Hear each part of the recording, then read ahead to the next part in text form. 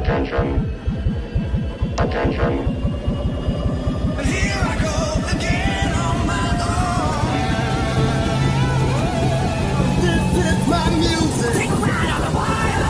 'Cause there's a bass inside my heart that tells me alive. Attention. Attention. The 80's Glam Metalcast revisits 1987 now. Metal 87 was all about making it in the mainstream.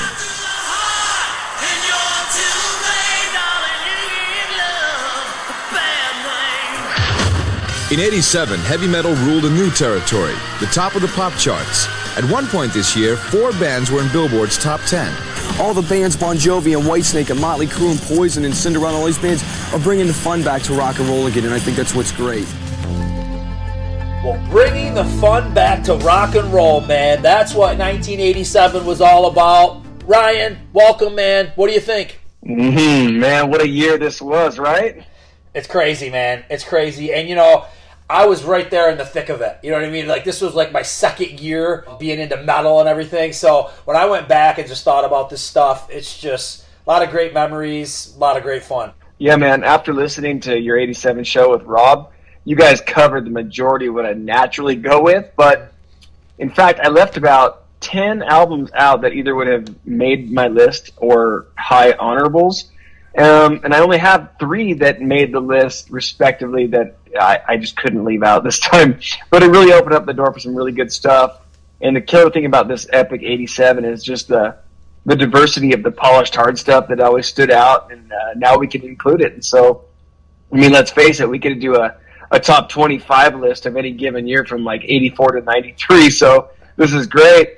We got some predictable stuff and some harder stuff that you wouldn't think I'd come up with, and some no names. So I'm looking forward to it. Yeah, I'm glad that you brought it up that, you know, we've done this before. You know, a couple things that makes it different this time is, like you said, you weren't on there. Rob Wild from Midnight City was with me on that one.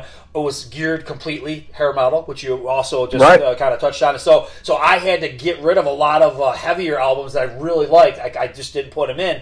And one thing is more like selfishly on my end, I was kind of curious to see where it would all fit a couple years later. Would I really rank these all in the same spot? Did some albums like creep up and overtake another album? And actually that has happened with my list. I really do. I do like some things better now than I did then. So my list has changed a little bit.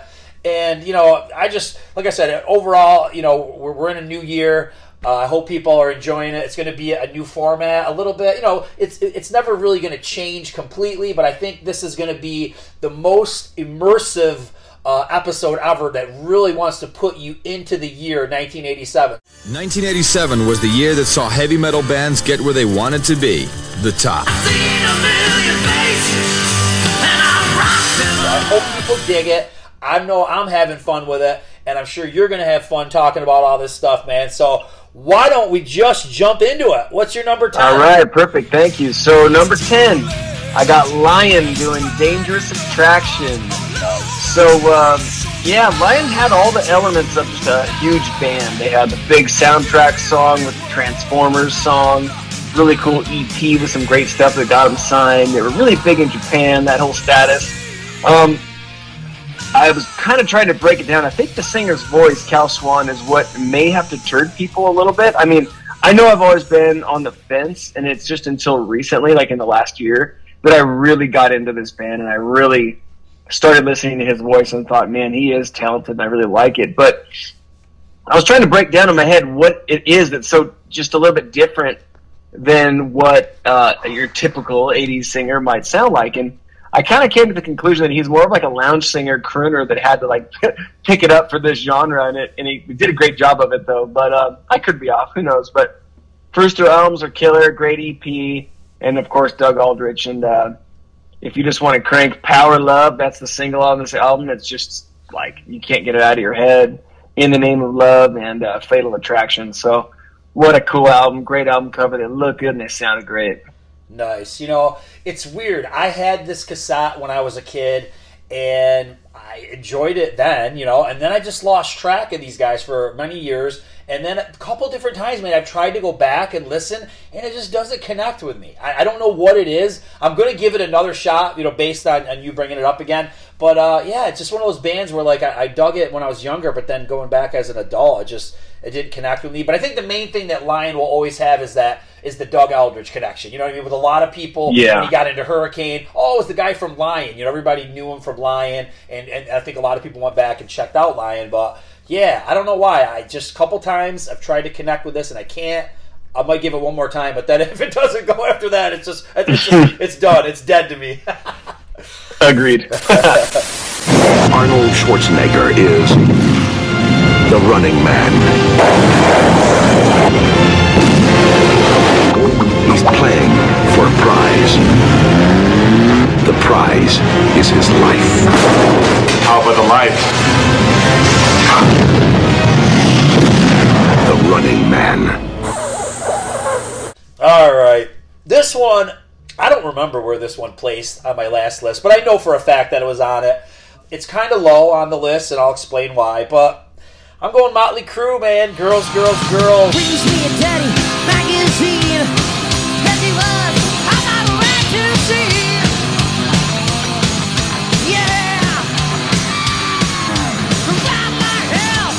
Is this their greatest album? No. Is there some duds on here? Yes.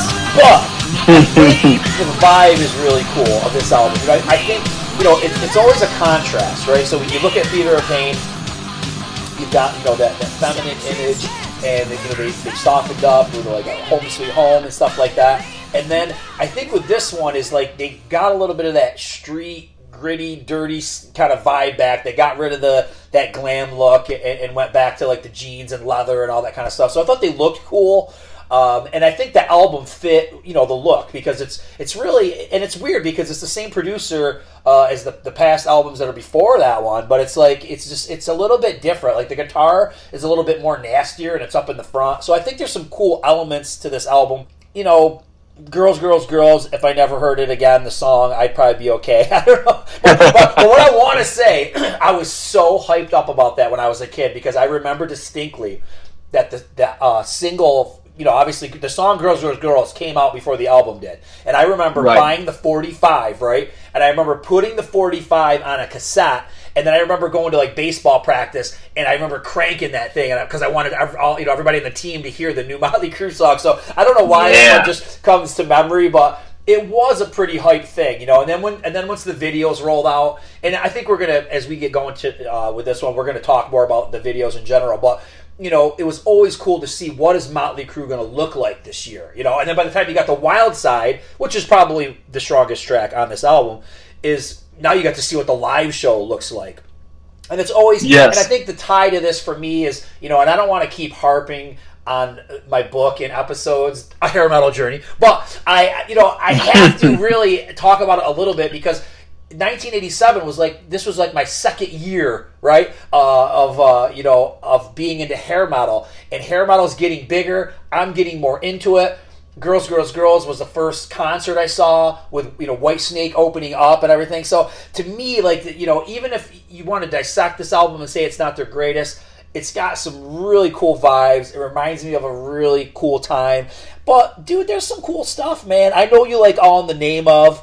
I dig Dancing on Glass. You know what I mean? It's kind of weird, but I dig it. I think that's what's interesting about this album. I think Nikki Sixx was so strung out, and he was like, let's put female singers on this. Let's do a weird ballad about my grandmother. You know what I mean? Like, it's all over the board. It's definitely somebody who's not really thinking straight. The lyrics are all really, gutter, sleaze, nasty, dark LA type stuff. But, it is what it is, man. Bad Boy Boogie and some of those, you got to be in the mood for them. But I think overall, I think it's that nostalgia and all that whole total package put together for me, based on, that being my favorite band. And the other thing I wanted to mention is that I was a first day buyer finally, because like most of the hair metal I got into in '86, a lot of it came out in '85 or '84, so I couldn't buy it when it came out. So I was a first day buyer for Girls, Girls, Girls. And even, like I said, I had the single before the album even came out. So a lot of cool stuff there, so it has to make my list. You know, is it Crew's greatest album? No, but it holds a special place in my heart. So, well, that's awesome. While you were kind of talking about it, I was thinking about their different looks, their different logos, and their different sound. And when you think about between Mick and Vince, they always kept it consistent, but you could specifically dissect their sounds from each album. Well, let's just go with Mick on this one. Yeah. He had a very different guitar tone. Totally. Like, consciously different. He's always going to be Mick, but there was a different tone, and it's, you know, Shout is like metal. This was like a bigger, bluesier, harder sound. And it went right along with how Vince's voice was a little bit more growly for Vince versus like the squeaky banshee of the first two. So it's pretty cool to like, you know, between the logos, the look, and the sound, they really did mix it up a lot. And I'll tell you right now that out of respect for your first list, I left it off and I wanted to just kind of talk about other stuff that was so damn good in 87. But obviously, like, had I been in Rob's place the first time, it would have obviously been on my list. Yeah. But I left it off, you know, no knock on it, of course, but it's in the honorables along with a lot of other ones that would have absolutely made the list. But it opens the door for a lot of good stuff. Definitely. All right, man. I want to hear what your number 9 is.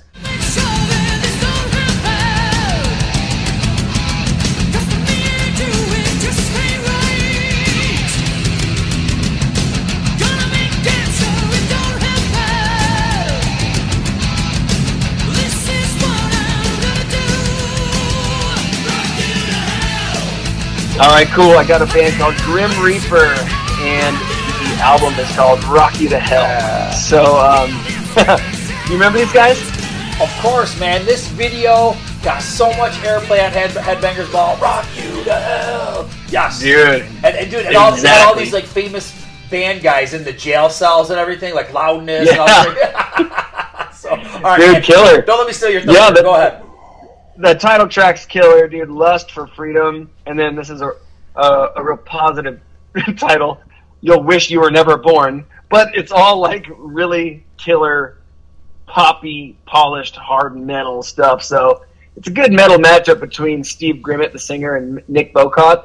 He used to be featured at the end of, I think it was Circus or Hit Parader. Every month he had like a guitar feature in there. So I remember seeing his picture all the time. I think, unfortunately, they didn't make it, maybe because they didn't have the look. Yeah, they didn't have the look. And they probably suffered for that. But I also know that they had a lot of record label issues. And this album was supposed to be called Night of the Vampire, I believe, and come out like at least a year and a half prior to when it did. So they the record label kind of screwed this whole band. But this album is like a glimpse of Steve Grimmett's next move, which was the band Onslaught, and then Lion's Heart, which I've talked about before, and it's like much more Whitesnake 87 melodic metal versus the real hard shit. So, but this is like almost there. It's like melodic metal, just past their straight heavy metal of 85. So, really cool, catchy melodies over some really hard, good guitar, and quite entertaining music videos. Yeah, and I think Steve Grimmett passed away a couple years ago, right, or a year ago. Or something like that. I remember going back watching this video, and I was thinking, man, what a talent! You know, what an excellent singer. And the other crazy thing that I just have to, I never got huge into these guys, and probably based on what you touched on, it might have been the look, because you know this is a superficial era for me. I'm 11 years old, so you got to look cool for me to really get my attention. Straight crazy other random thought though. In my cellar right now, I have a bunch of VHS cassettes of like music, music VHS, and there's one. It's a promo video. It's completely black, right? And it just has a sticker on it that says Onslaught. And for the life of me, I'm not sure what the song was, but it was their first single and their video, and I had that for some reason. Like I got a promo or something. I don't know. Who knows? But it's in my cellar if anybody wants it. So, okay. Awesome, dude. I've never even heard Onslaught. I know Lion's Heart really well. I really like their albums, but Onslaught, I actually have to look up. I'm sure it's going to be great. Yeah, it was heavier, yeah, from what I remember. But it's been a while. Yeah. It's been a while. Okay, speaking of heavy stuff, number 9.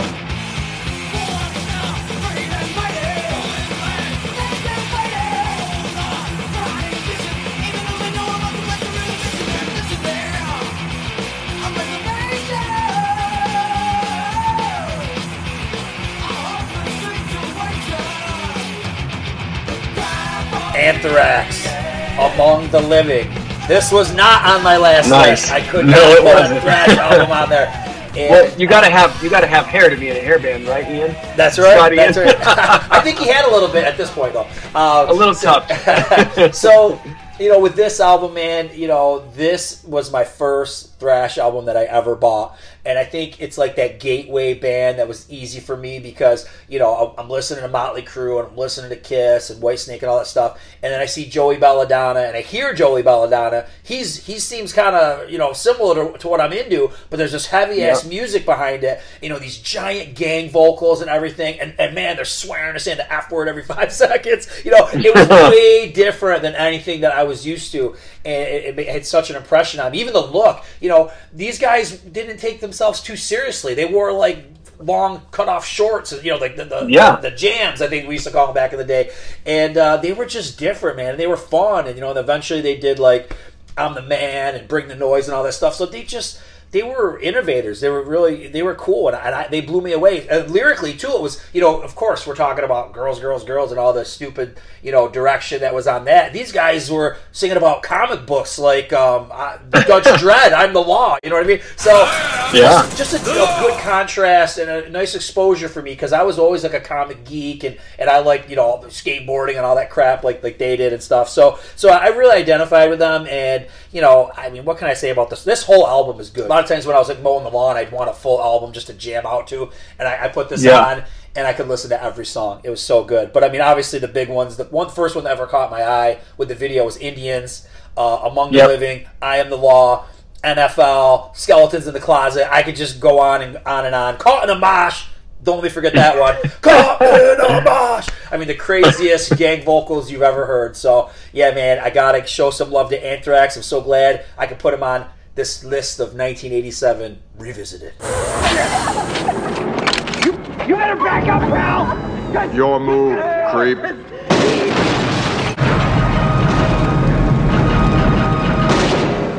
RoboCop, the future of law enforcement. All right, number 8.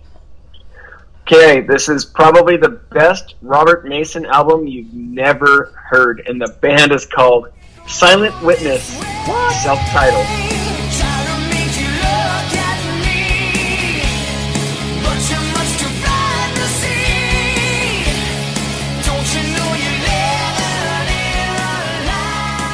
Yep, I'm telling you, dude. Never heard of this. This is going to blow your mind when you check this out. I'm telling you. Okay, so this album was recorded in 1987 and didn't see the light of day until 1997. Whoa. And I was on a little stint of listening to this interviewer. The YouTube channel is called Power Metal Point, and he had Robert Mason on. And I had heard Silent Witness years ago, and he asked him about it. I was like, damn, this guy was digging deep. So Mason told the whole story. It was recorded in the late 80s. He couldn't remember when. He goes like, it was 87. And then, boom, there it was. I said, that's enough for me. Straight from the horse's mouth. And he was, I believe Mason was in a band called Cry of Love, I think. And that album was coming out, and they kind of had some momentum. And all of a sudden, one of the band members decides to just put this album out, like without asking anyone, and it pissed everyone off and pissed off his current record label, and he had to beg for forgiveness and all that stuff. But it's very ahead of its time. It sounds really like 91 to me, but it's honestly my favorite Robert Mason album that he's ever been on, and he's been in some really cool bands. So you could tell the guitarist has some really crazy Eddie Van Halen influences, which works really well. It's not streaming. It's probably super hard to find on CD these days. So if you search it, you got to do Silent Witness full album on YouTube, and it comes up, and it's kind of got like outer space album cover. But dude, I'm telling you, it does not sound 87. It fully sounds like it was a early 90s hair metal album.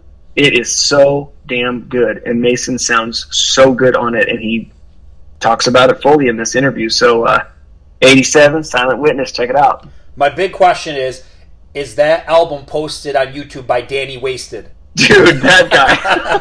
Probably. What a good name. Yeah. Okay. Well, I'll have to check that out. I like Robert Mason. I've never heard of that, so that's. I'll go on Danny Wasted's channel later and see if he's got it. So. I think you'll like it. All right, number 8.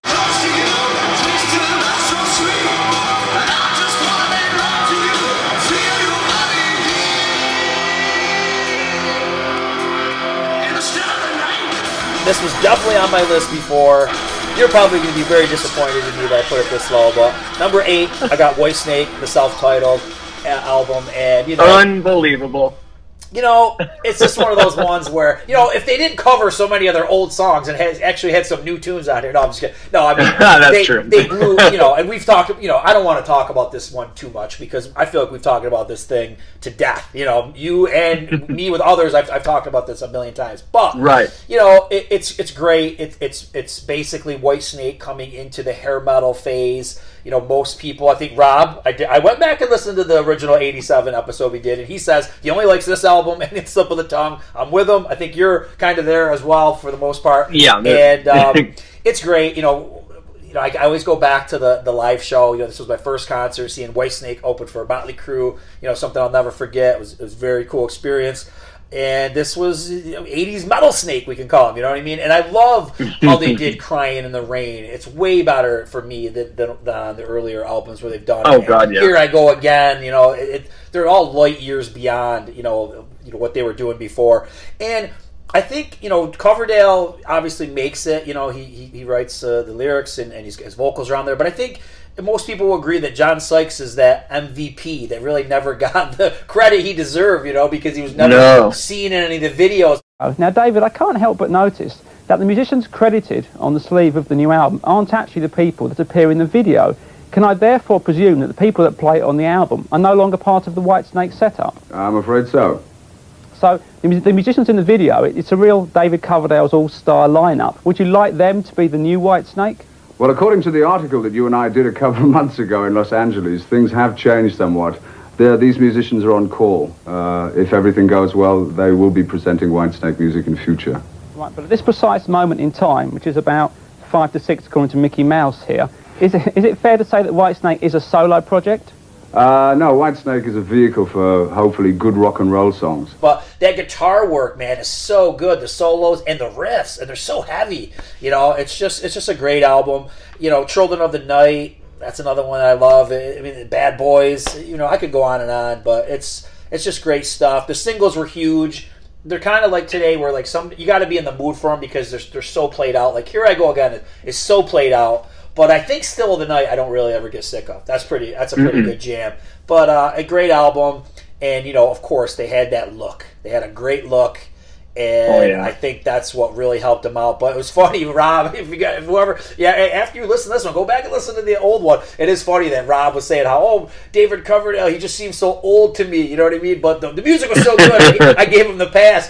And then I always think, and my wife and I, we've talked about this stuff too, especially like when you go back and you see like Kiss when they're in their 40s. Like I thought like they were so old there, but like now I'm older than they are there. So it's like these are sad thoughts as you get older that that like you're like I'm probably got like 10, 12 years on the age David Coverdale was, when he was in 1987. But it's okay. It's all good. We all get there. So, but yeah, I gotta show some love to Whitesnake. I'd be a fool not to have this on my list. It's higher on my list, but I'll tell you right now that the age reference thing is hilarious because we've talked about that with Vince Neil. Yeah. We talked about it with David Coverdale. And dude, Coverdale nowadays, he did the Joe Elliott thing and just said, F it, I'm going gray, and I'm going to let it show. And it's like, oh my God, Angus, Eddie, everyone, everybody went gray and everyone got older, and Joe Elliott and David Coverdale. It's like, fuck, I thought these guys were going to be the man forever. But anyway, beside the point. Bro, no, but when you say Angus, and when I think of like Angus and Jimmy Page, like they still want to have kind of like the long hair, and maybe do ponytails and stuff and keep it white. And they just always remind me of a founding father. Like Washington or some shit. The place is Earth. The time is now. Masters of the Universe. Dolph Lundgren is He-Man. Frank Langella is Skeletor. And Meg Foster is Evil Lynn. Masters of the Universe. Coming to Earth. Okay, number 7, I'm going with MSG, Perfect Timing.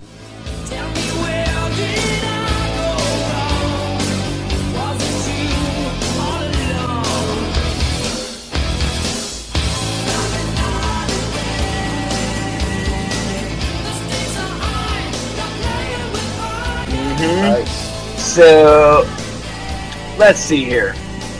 Macaulay, Schenker, and he had that like, Macaulay had that almost, I have a cold, stuffy nose voice all the time, but it works really well for him. Like, think the intro to Give Me Your Love, and it sounds like, oh, does this guy have a little cold when he was recording? Nope, that's how he is all the time, but it's perfect. I don't know what it is, but I like it. I love this era of this band. And this through their 91 masterpiece. I wonder if Michael Schenker is the type of guy to ignore this era because it's like too poppy for him and he wants to be like Mr. 70s, early 80s guy. So I don't know. I think they've like regrouped here and there, but he's not a huge fan. I got a feeling, and I've kind of read of this genre of this band, which sucks. It's like Crocus. They ignore all their cool mid-80s stuff. I think he probably ignores this stuff, but for me, this is like the perfect era for MSG, but like I said, between this and 91. Give Me Your Love, No Time for Losers, the cool that Yelp intro, and then Love Is Not a Game. It's just like what a cool era for this band, and they had a really cool look too, and they had some pretty good opening slots, some great music videos. I've been on a huge MSG kick since for about a year now, so I'm really into this one. Yeah, I agree with you. Like, this era of MSG is the best. And for some reason, I always liked Save Yourself more than this one. But I remember buying this one right when it came out. And I've got to go back and give this one some more attention. Because I do like those other two. I've always liked Save Yourself. And then when I found the 91, it was or 92. Is it just called MSG from 91 or 2? It's from, I looked it up recently. It's from 91 and it's just called MSG. Yeah, I really like that one too. So I've got to get back into this one. It is funny though, like the way like your tastes change over the years. Like, you know what I mean? Like, I remember really digging this when I was a kid, but then it seems like a couple times I try to go back to it and I'm like, this is good, but I'd rather listen to Save Yourself. So I just love that one. I don't know. I've got to give this one some more love though. Oh, dude, you can't go wrong. They even had that Unplugged thing in 92, and it's also killer. You can't go wrong with this era for these guys. Number 7, this was on my other list. I can't not have it on my list.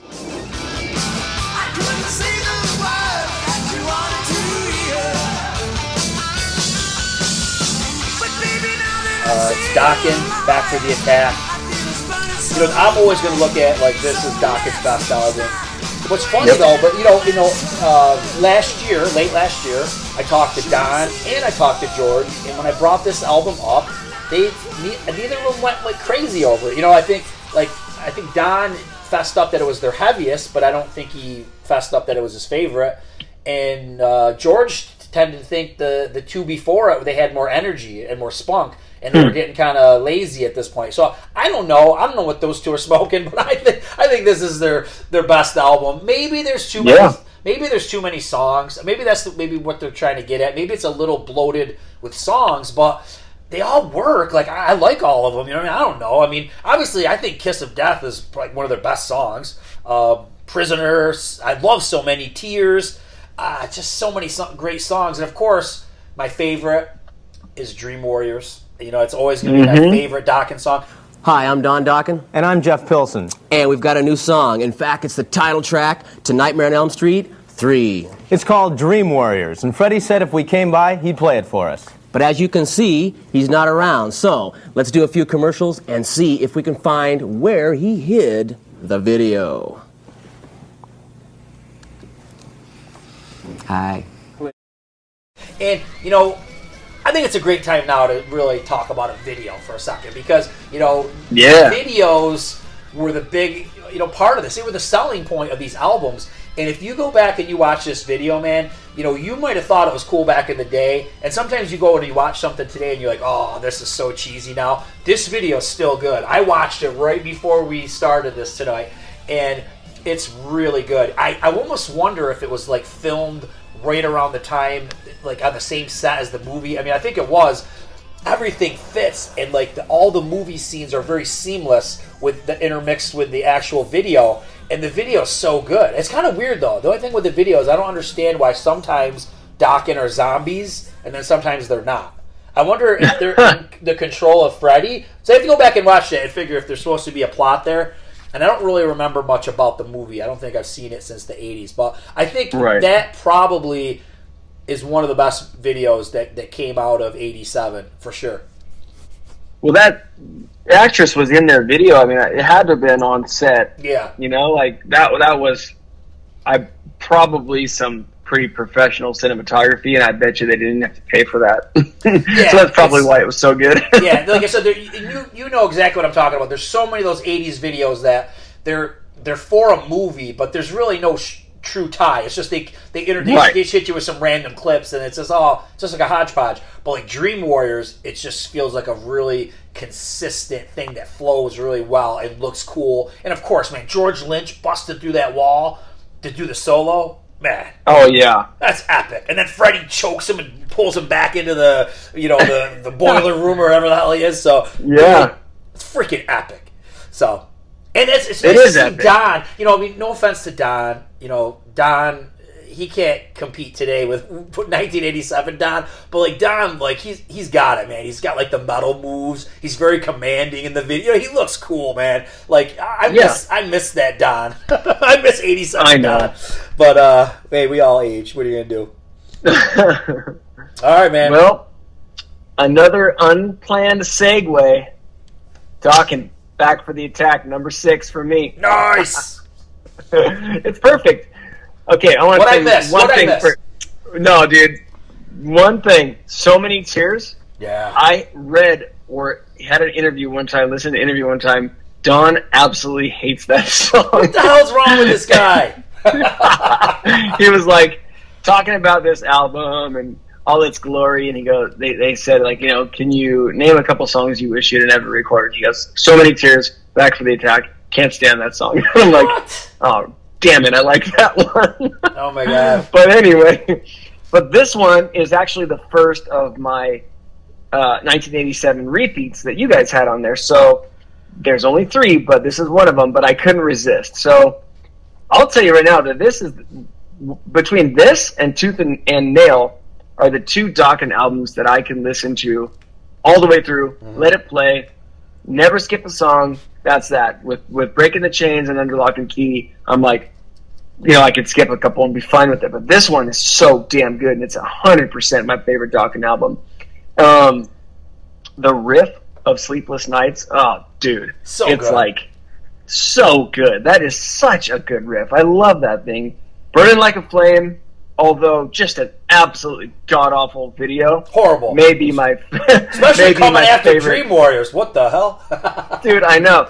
And also Take It From a Fireman who is like, dude, come on, you're a bunch of dudes. Like you're in the locker room putting on like a fire helmet like Bobby Brown in the Cherry Pie video. Like that's what you should be doing if you're a beautiful blonde girl, not a hard-hitting rock star. Come on, guys. Anyway, there's that video, terrible, killer song, and then Kiss of Death is probably my favorite Dokken opener of all time. Yep. Like, if you're going to open a concert with Kiss of Death, it's going to be a hard-hitting concert. So anyway, but again, what a shame that this album was it for them, and they were on such a good path, and had such a huge tour with this thing, and then it all went to hell.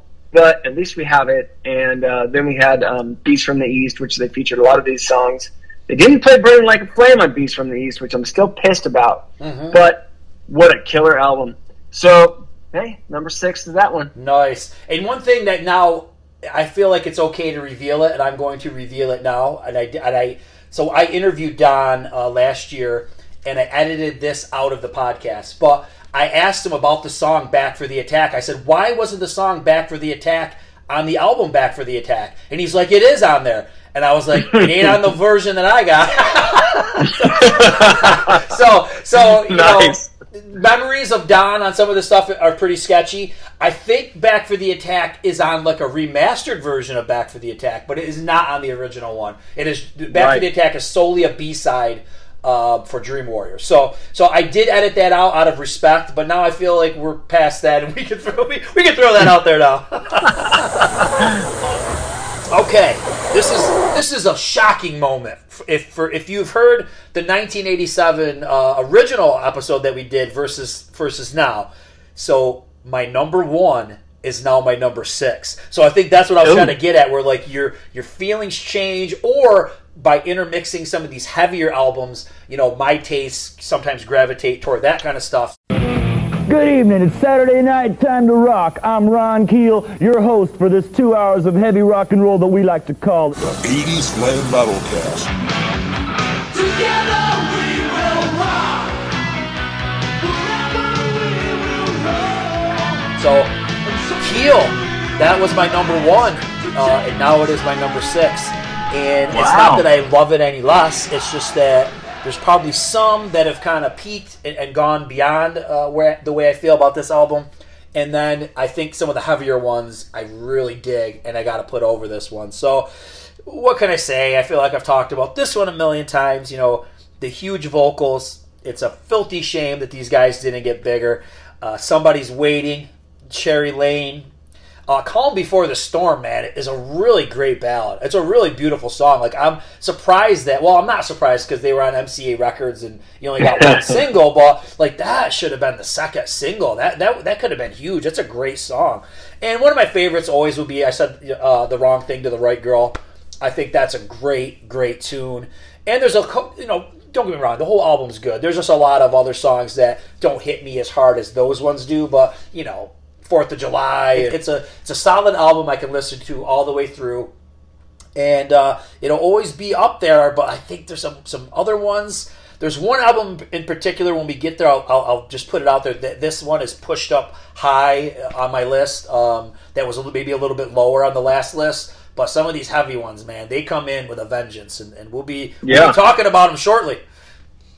Well, dude, Somebody's Waiting. Like, I get why that was your number 1, and in going back and reviewing your 87 original, I was like, good for you, dude. That Keel needs some love with this album, and that is such a huge album, and I'm so bummed it didn't take off for them, because they went back to just like self-titled, cool looking album cover, very similar to the Right to Rock kind of like feel, and it was just bigger and more produced. But I mean, I love this album, dude, and the amount of voices they had when they recorded it was so cool. I want all bands to do that. Yeah, they all should.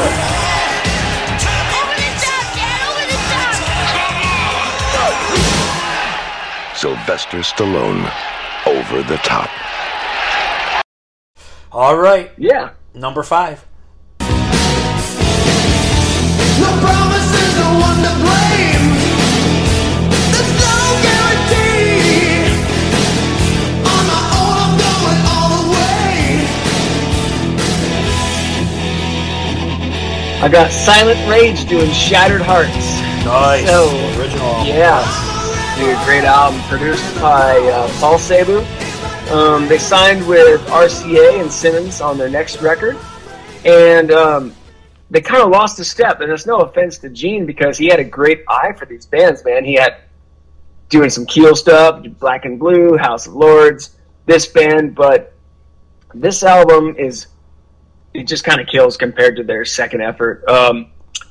But it's just more raw. It's cool. It's raw. It's natural for them. They're a Sunset Strip band that hone their skills doing clubs. I think it's just it kind of captures them more than the second album. You got songs like the title track, Rebel with a Cause, Serena, and then a real funny song called She Can Shake It, which is like, it's kind of like the Easy Street from TNT of this album. It's like got this funky keyboard thing going. It's like almost a 20s, 30s type little chime song like Easy Street. But you better send me that song. All right, okay. Yeah, check it out. Sure check it out. She Can Shake It. It's really cool.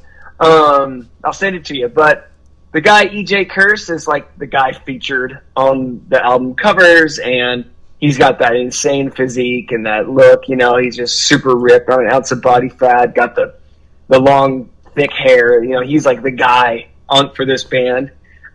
He was featured on the album covers, and I believe he actually ended up being the character Tarzan at Disneyland that you'd find walking around later in life. But he definitely fit that look, let's just say. So there's just a little knowledge for you out there. But really cool classic strip band and a good sound. So check out that album. So look, two things I got to throw out there. So first, let me ask you this, because I'm not very familiar with this album, but I'm familiar with the Gene Simmons produced one. Rebel with a Cause. Does it sound much different on that album?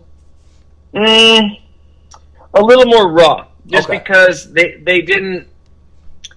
Yeah, it does. It sounds a little different. They're like everything lyrically is the same. It's the same song. It's just you could tell. It's probably like Motley liking the Leather records Too Fast for Love more than the Elektra records. You know what I mean? Yeah, just a little different. So now here's the thought. I'm so glad you brought this up, because you're talking about the bass player who's got the physique. Okay, so today, this is all happening today. So today I'm listening to my playlist, and this comes on, and I happen to look down, and I look at the cover, and I'm thinking, who was the genius who decided a dude with no shirt on is a good idea for a metal album cover? Because let's face it, all the guys are the ones who buy the album. I'm not saying you got to put on a naked girl. I'm just saying, well, who says this is what people want to see? Maybe a female, but the female's not buying Silent Rage. I'm sorry, you know what I mean? So when I looked at it, I was like, this is the dumbest metal album cover ever. It really is.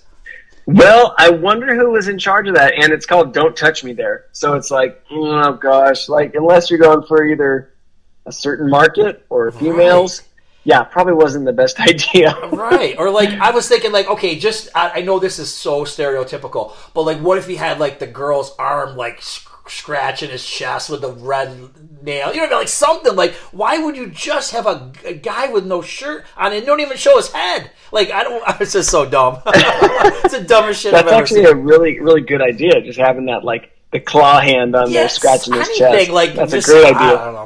I don't know. Well, there's nothing we can do about it. People blame it was Gene Simmons. It was a bad album cover. So, totally. All right. Number 5. Okay. This is something I usually don't do, but it's a new year and the rules are different, and I'm going to do what I want, and I'm putting on a live album.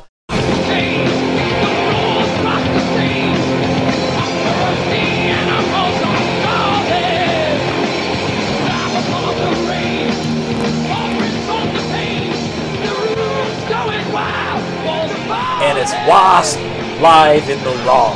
And I think this is one of the greatest 80s live albums that there ever was.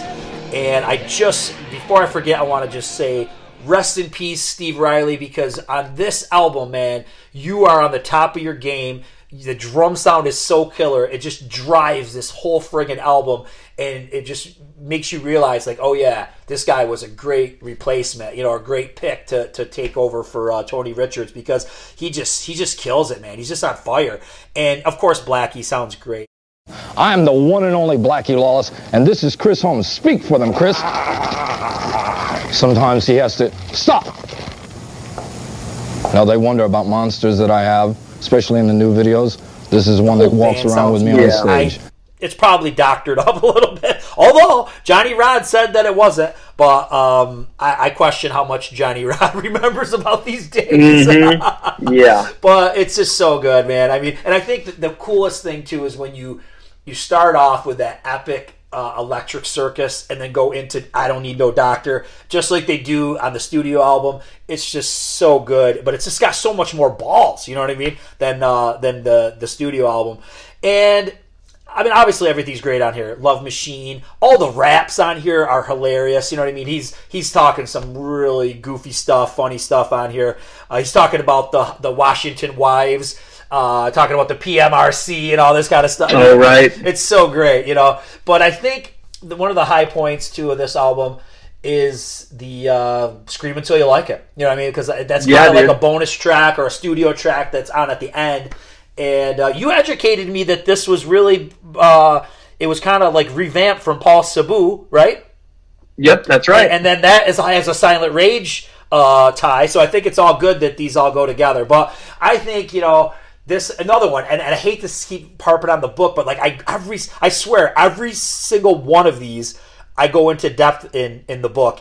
And one thing that I always remember about this album is I would listen to it on my Walkman in the backseat of my parents' car, and I would just do the air drums. I would do every fill spot on, and that's how I got my arm exercises when I was a kid. That was the only exercise I ever had as a kid. But I love this album, and it will always have a cool place in my heart. And Wasp, Live in the Raw, excellent. Oh, dude.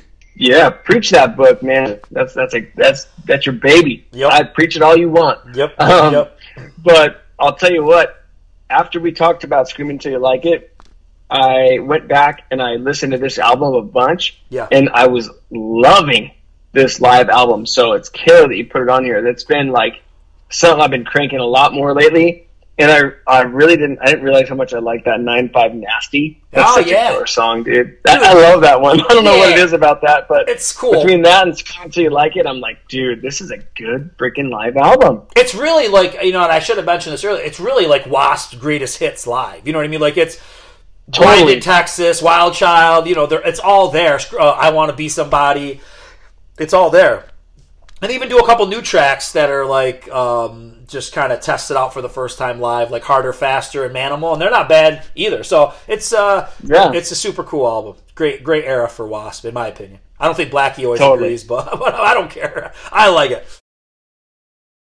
Sega challenges you with the ultimate video game. The Sega Master System, with twice as much memory as any other video game. Advanced video technology like scrolling backgrounds, graphics in 64 colors, digital sounds, and light phasers. And you can add to the excitement with sports pads, control sticks, and the first video games ever in 3D. Sega's the one. The Sega Master System. The challenge. Number 4. Okay, I'm wondering if this is going to appear on yours.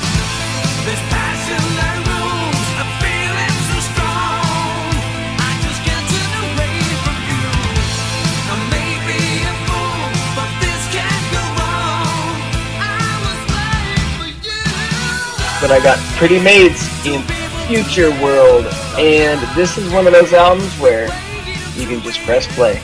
It just goes on. It's perfect, insanely good album. Their whole run from 85 to 92 is just outstanding. So, singer's range, Ronnie Atkins, he's got that range that he can go from low to that high growl. It's just so good. It's a great example of what I'm talking about is in the song Love Games, which I'm probably like in a minority because this is more of a hard album, but that's probably my favorite song on the album. It's like a really cool futuristic album cover that's like 80s futuristic, which is kind of hilarious all the time, which I believe is like a little different from the US album release. I think it's just like a circle with says Future World, might even have a dude with a shaved head on there. It says Future World like tattooed on his head. But it's just really quality hard rock, and it just kept getting bigger and better throughout the years. So 87's Future World is up there for me. Nice. Yeah, I mean, I love Pretty Maids. For some reason, Pretty Maids never hit my radar in 87. And it's like when I got into them, it was like Jump the Gun was like my starting point. And I've got to keep going back to this one and keep trying to hit myself with it and get into it because everybody raves about it. Everybody loves it. I love Jump the Gun so much, but I've got to go back. So you're inspiring me to go back. Dude, like there's a little taste, like it's kind of like Grim Reaper going into Lion's Heart. This is the same thing. There's elements of Jump the Gun on Future World that you could sense what's coming, and it's just a little bit more polished, bigger 80s sound and a little bit less like high growl and metal and just like some killer melodic stuff. So yeah, you're on the right track there. I am ashamed that in some respects that I have this where I have it at 4 because I'm so into this band. But I think what plagues this band sometimes is that they can't always make a cohesive, complete album. It's just they got all the ingredients, like with their talent and everything. We got Manowar here. We got Joey Ross, the boss, both here with us. They look like masters of the universe there. Now, what is it about wimps that we like so little? Just exactly. Well, they're fake. You know, they have fake equipment on stage. They have a fake lifestyle. You know, they shove fruit and things down their pants. Everything about them is fake. I mean, they live a fake world, and Manowar is the real thing in every respect, and we just want to deliver true metal to the true metal people. Right, Ross? That's right. That's right. And we know you're out there, and we're coming through. On our way. That's right. Fellas, kill wimp rock. We can't stand wimp rock. I mean, we got the muscle to just let people know what we want to do. We're ready to go. Manowar on the way. Solid, man.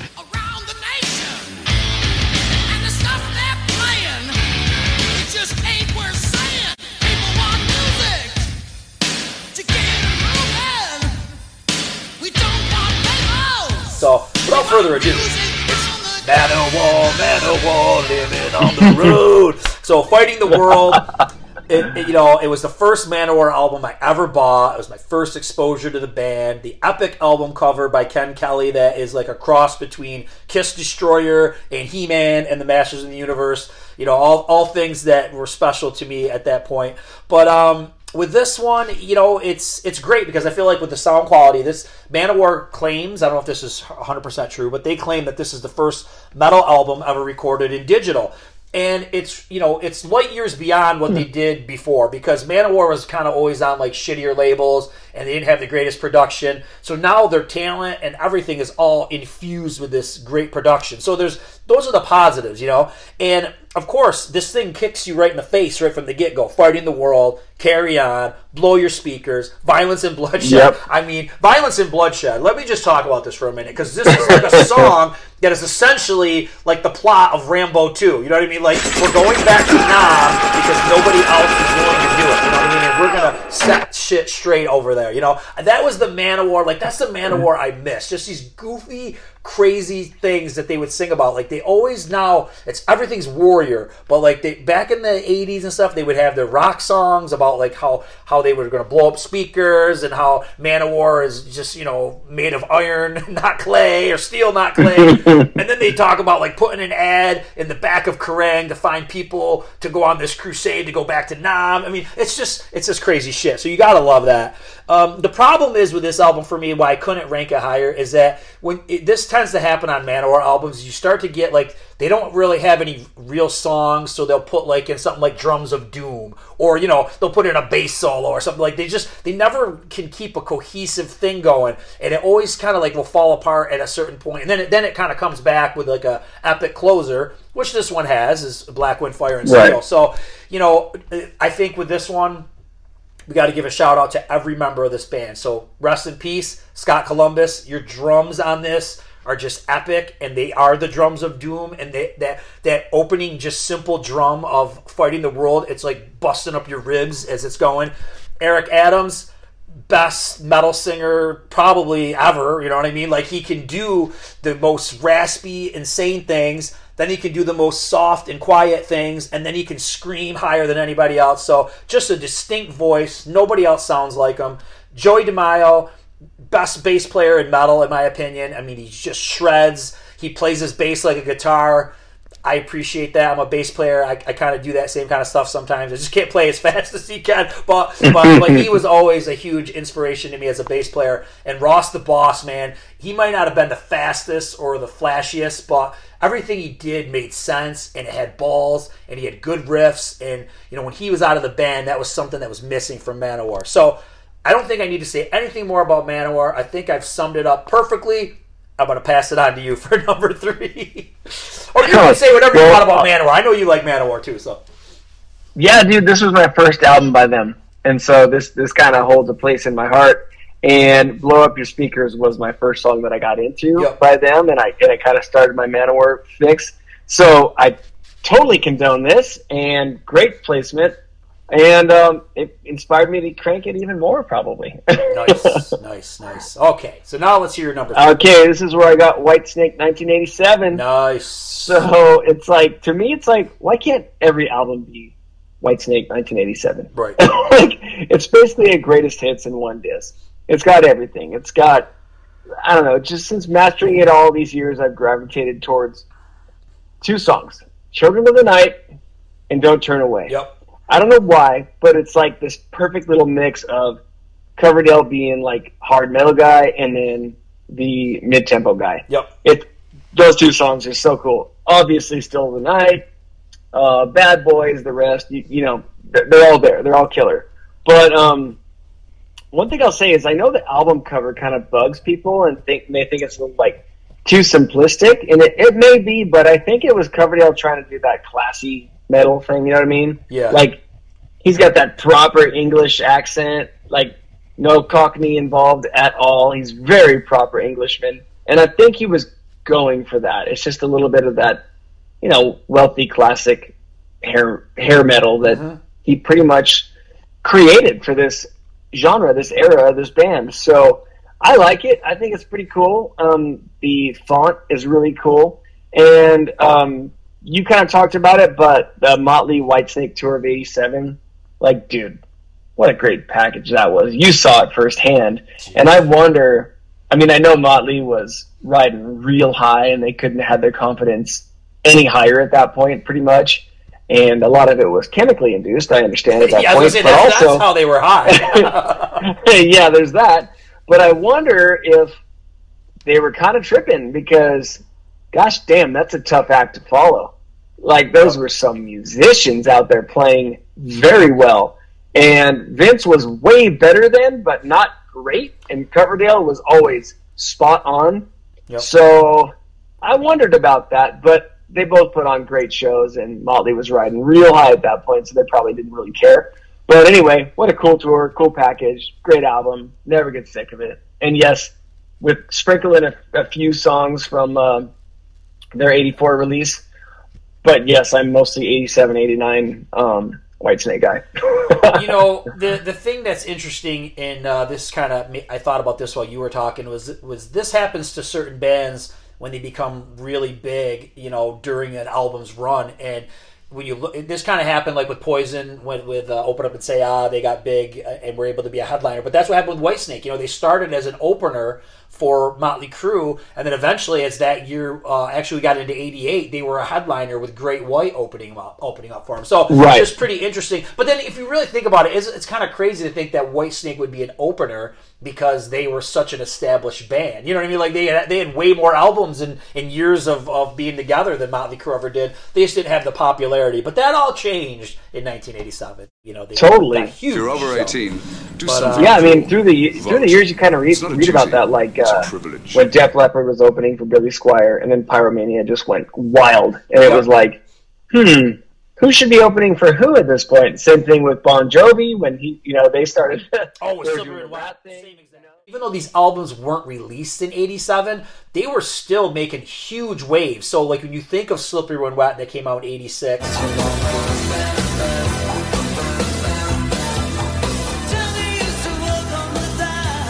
Final Countdown, Look What the Cat Dragged In. These albums really had a big part of their runs in 1987. You know, we can't put them on, say, a list just say because they weren't released that year. But really, nothing really does it more than Poison.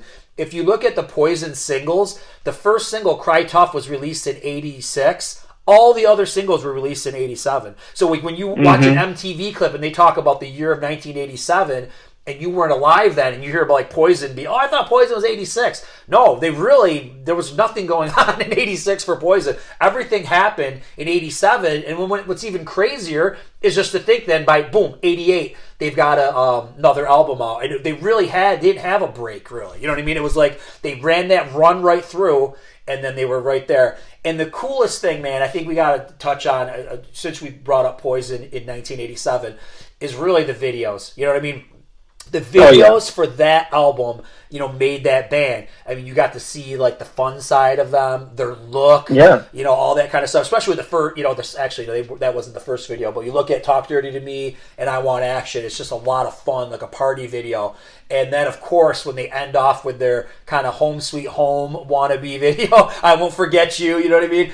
Showing all those like clips of the live, the road show, and throwing stuff in the pool and everything. So just, what a great time for that band. And it's really funny because, like you said, you think of that album as 86, but it really had its run in 87. Totally.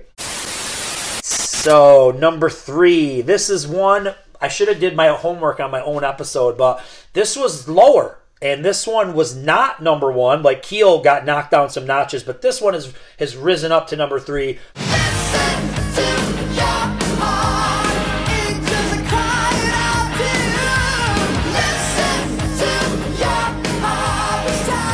And it's TNT, Tell No Tales, man. Nice. I think this is one of those growers that, like, you listen to it year after year after year, you just get more and more into it. And I think they're spot on here. You know what I mean? I always thought, like, Intuition, there was something special maybe going on there that was a little different. But I think this album has that same stuff going on. It's just the happy big choruses, the exquisite, just crazy positive sounding guitar work of Ronnie Leticro. It's all working, man. Listen to Your Heart, As Far As the Eye Can See. And then I think what I never noticed back when I was a kid was the ballads. They never did anything for me. They didn't release them. They weren't big singles.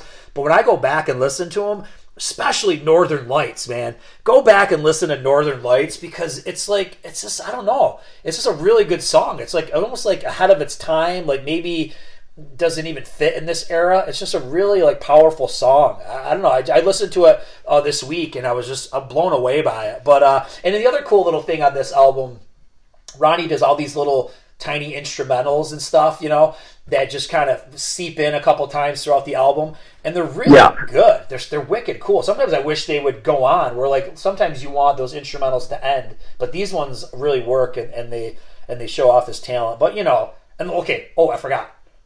10,000 Lovers, of course. But of course, the title track at the end. It's like the hardest song on the album. It's so good. I love this album. I think I'm always discovering new things about it. So it's just a great album. And if we do this in a couple years, it might be my number 1. So we do it again. Totally, dude. Well, again, this was one that you had on your first list, and I left it off just because of that. But dude, it absolutely would have made my list. Everyone's a Star, 10,000 Lovers, Listen to Your Heart. The intro to Desperate Nights, it just kind of comes in. It almost sounds like it comes in like mid-riff. You know what I mean? Yeah. You ever picked up on that? It's such an odd intro, but it is weird. It works, but it's like it shows off the talent, I guess, where they got to do that. And then, Tell No Tales. It's kind of like Tooth and Nail. It just... You're like, whoa, Powerhouse. dude, like, what a killer song this is, and it rips, and it goes forever, and then they could turn around and do a riff like 10,000 Lovers. It's like the most commercial, catchy thing ever. Yep. So, yeah, dude, this is a great album. I would absolutely have it up there on my list had it been the first run of it.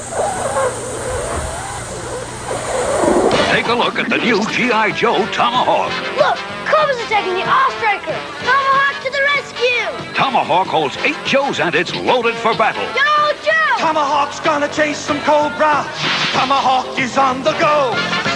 Tomahawk's gonna chase some Cobra and rescue G.I. Joe. G.I. Joe! Live the adventure of G.I. Joe. G.I. Joe Tomahawk. Other Joe and Cobra figures sold separately. Yo, Joe! Okay. Number 2. Number 2, Y&T, Contagious.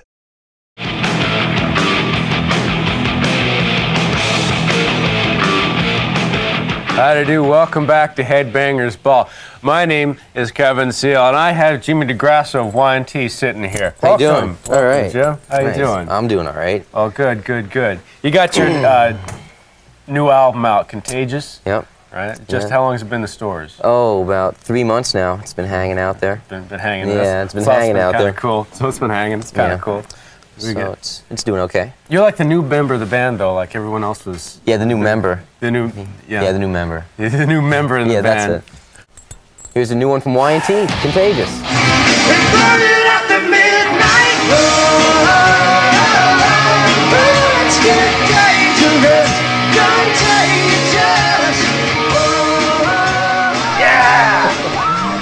Even you like this album. Even I like this album. I don't even like Y&T, and I like this album. Great song. I know. Great song, great album. So, yeah, here we go. I got, you got 3/4 of the original lineup.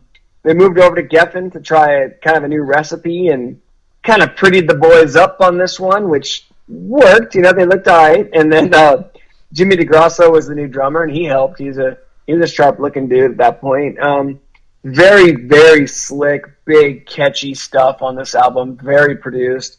LA Rocks. Dude, what a song that is. Eyes of a Stranger is the closer, and it should have been a single. I don't know why it wasn't. And then one of my favorites is Rhythm or Not.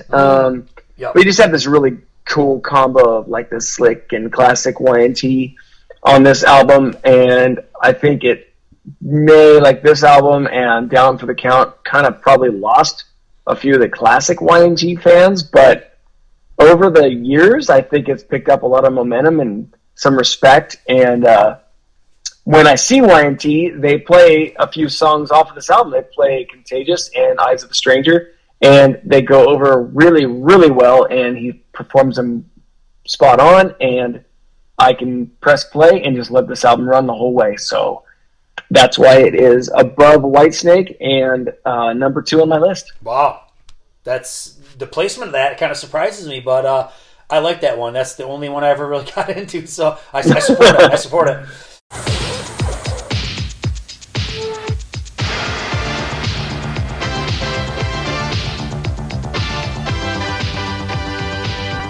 I'm here for one reason, to challenge you for a world championship match in the WrestleMania. Andre, please, no, it's not happening, man. We're friends, Andre, please. You can't believe it? Maybe you'll believe this, Hogan. Andre, what are you doing, man? You can't leave like this, man. What are you doing, Andre? Okay. My number 2 is one that did not exist on the other list, and I'm almost surprised that it's not number 1. And I think as we get to number 1, I can explain.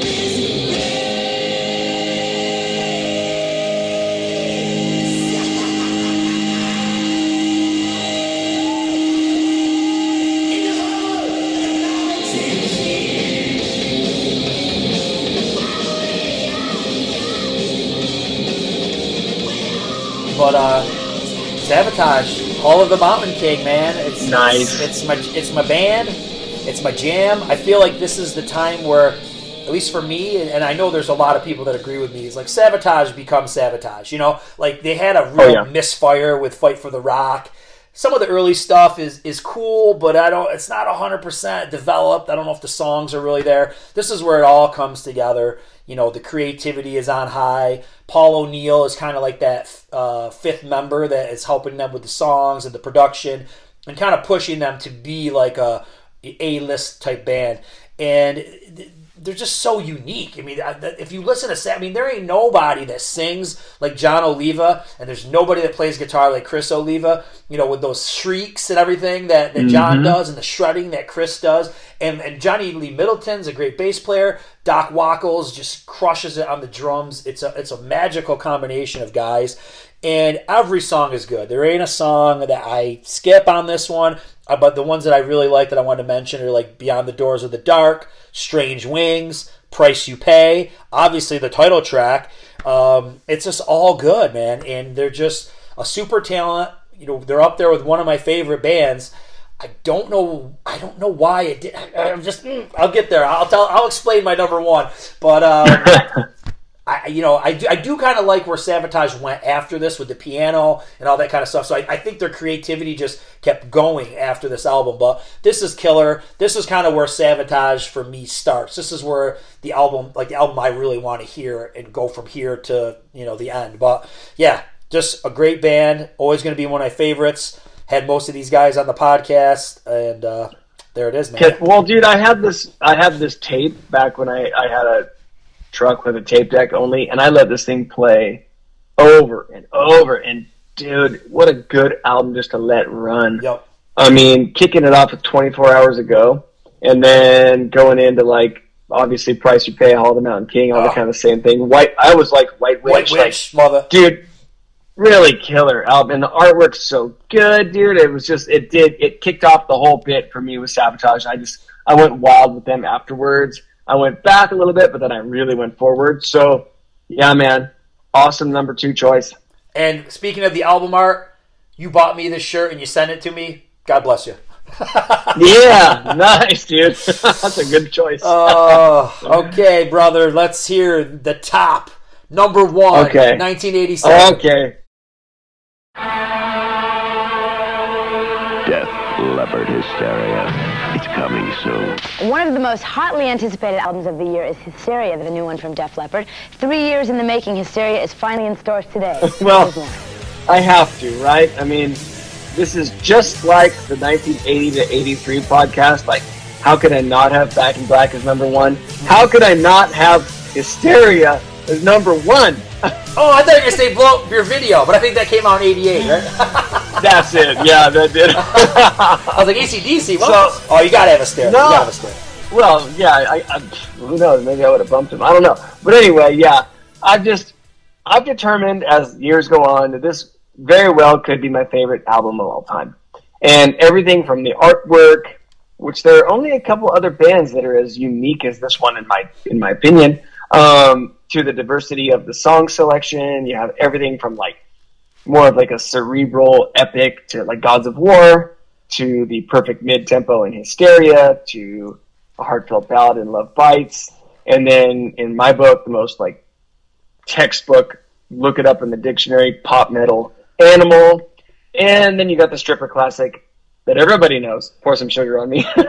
So I couldn't not. I know you guys had this on the last one, or Rob had it on the last one, but this might be my Desert Island tape or album, you know what I mean? Like, I think it's got a little of everything. I've gone on rants about Def Leppard through the years, and I don't need to say much more, but I know you're not incredibly into this album and this band, but you've paid a little mention to this before, and I just had to throw it out there as number 1 for me, dude. I can't not. Dude, you're not wrong. I mean, as much as I'm not a huge Def Leppard guy, I can't, like, blow off the importance of this album and the amazingness of this album. I mean, I can't, you know what I mean? It might not be something that I listen to all the time, but I got a ton of respect for what this thing did, for the genre, the success it had, the creativity that's into it. I would never knock this album, so. Well, here's my big question to you, because now you know what I've done so far and what I did in the past. What do you think my number 1 is? Could you get it, do you think, or no? Okay. It's either going to be Frehley's Comet, Tiger Tails, or Pride. You are incorrect on all of those, sir. Okay, maybe Twisted Sister. You are incorrect on all of those, sir. Okay, this was maybe Armored Saint. This was not. Stop it. So this was not on my last. This was not on my last list.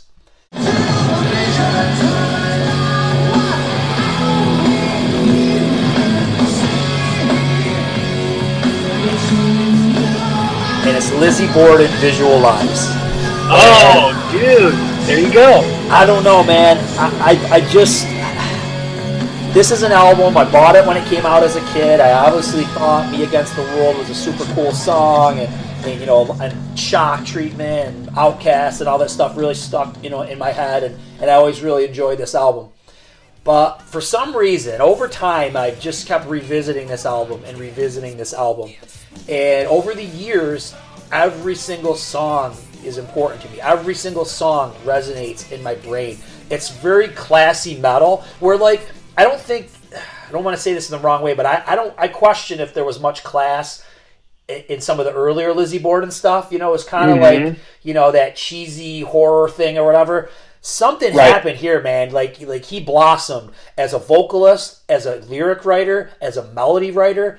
The band is so phenomenal, and everybody's doing like really amazing things. And I feel like the reason why I put this as number 1 as well, not only do I like every song, but it's like it's a true album. Like, it has a consistent vibe that just flows through it. Like, it all feels like it goes together. And it almost feels like it's a concept album, but I don't really know what the concept is. It probably isn't a concept album, but it just gives you that vibe. And, go back and listen to some of this stuff. Like, listen to songs like Visual Lies or Vision, and it's like, it's that slower tempo stuff, but it's just like, I don't know, there's something about it. It just like strikes me. Like, I'm intrigued by it. Like, what's he singing about? What is this all about? It's that mystery of this thing. And like the more and more I hear it, like the more and more I get into it, and I always notice something new about it. Or there's a song that'll just pop up and be like, oh, Voyeurs, that's a cool song. It's kind of creepy. Like, he's like peeking in on people, but like, it's, I don't know, something about this whole album. I just think he was spot on. And for me, never really hit this hard again out of any of his albums. Like this, like I would never say like, oh, I really think that the next one is the best too, and the one before. No, like something happened with this album. Me and this album have become like symbiotically one. I don't know what it is, man. I really dig this album. It's just, and listen to the harmonies that he's doing on this one, the melodies. I don't know. There's just something about this album that just really sparks my curiosity. And I think it really defines what a true album is. Like, it just feels like it all goes together and it all makes sense in one package. And it's just like, do I like Manowar better than Lizzie Borden? Yes. Are there songs on the Manowar album that I like better than some of these songs? Of course. But like, Manowar like drops off, you know what I mean? Like, it goes in these different places, and maybe it doesn't all fit cohesively, but something about this, it's got a vibe, and it goes all the way through, and it's cool. And that's where I got it, man. Lizzie Borden, Visual Lies. I'm sure it surprised some people, but I think for those who get it, like who really dig this album, they're like, yeah, man, I'm with you. I understand you. I love it. That's a great choice, dude. Scary as shit album cover. Yeah, he's coming through the TV. Yep. Yep. Yeah, that grimace all the time with his teeth showing, and he's painted silver. He's coming through your TV. Like, it's creepy. And another band with an Eyes of a Stranger. You got Queensryche, you got Y&T, got Lizzie Borden. It was a popular title. I love Eyes of a Stranger on this. Like I said, you always think of Queensryche, but like that's what I usually think of as Queensryche. But I love Eyes of a Stranger on this album. I love it. I know, dude. It's honestly tough to rank for me, those three, because both Y&T and Queensryche really have good versions or good songs that are titled that, and this one's right up there, dude. So, dude, I love when you have a random number one like this. It's perfect. I love this album, so good on you. Yeah, definitely. Well, man, I think this was fun. I was glad that I could go back. There were some changes. There were some heavy ones that I got to throw in there. And really, like I said, this really is a big year for me because this was, like I said, this was my time, man. I was into it, in the zone, and the music was all in the zone. So, good memories. I got to ask you a question, though. Yeah. Why didn't you have Dio on there?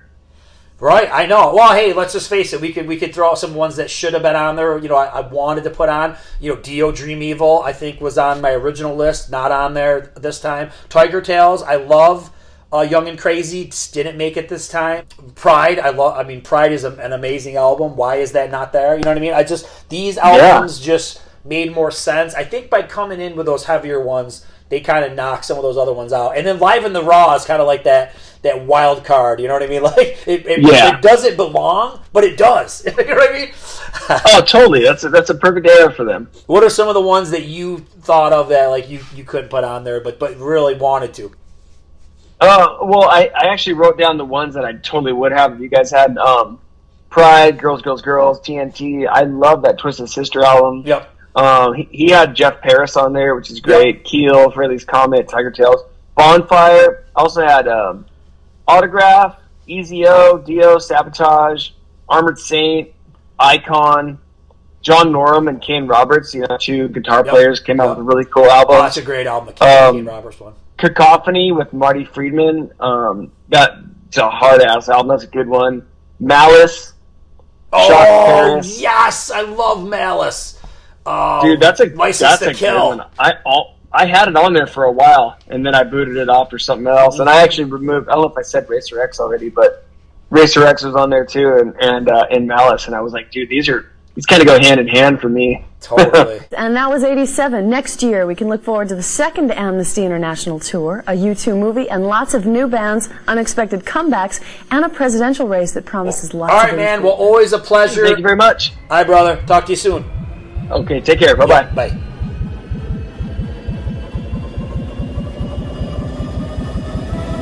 Set a course for home.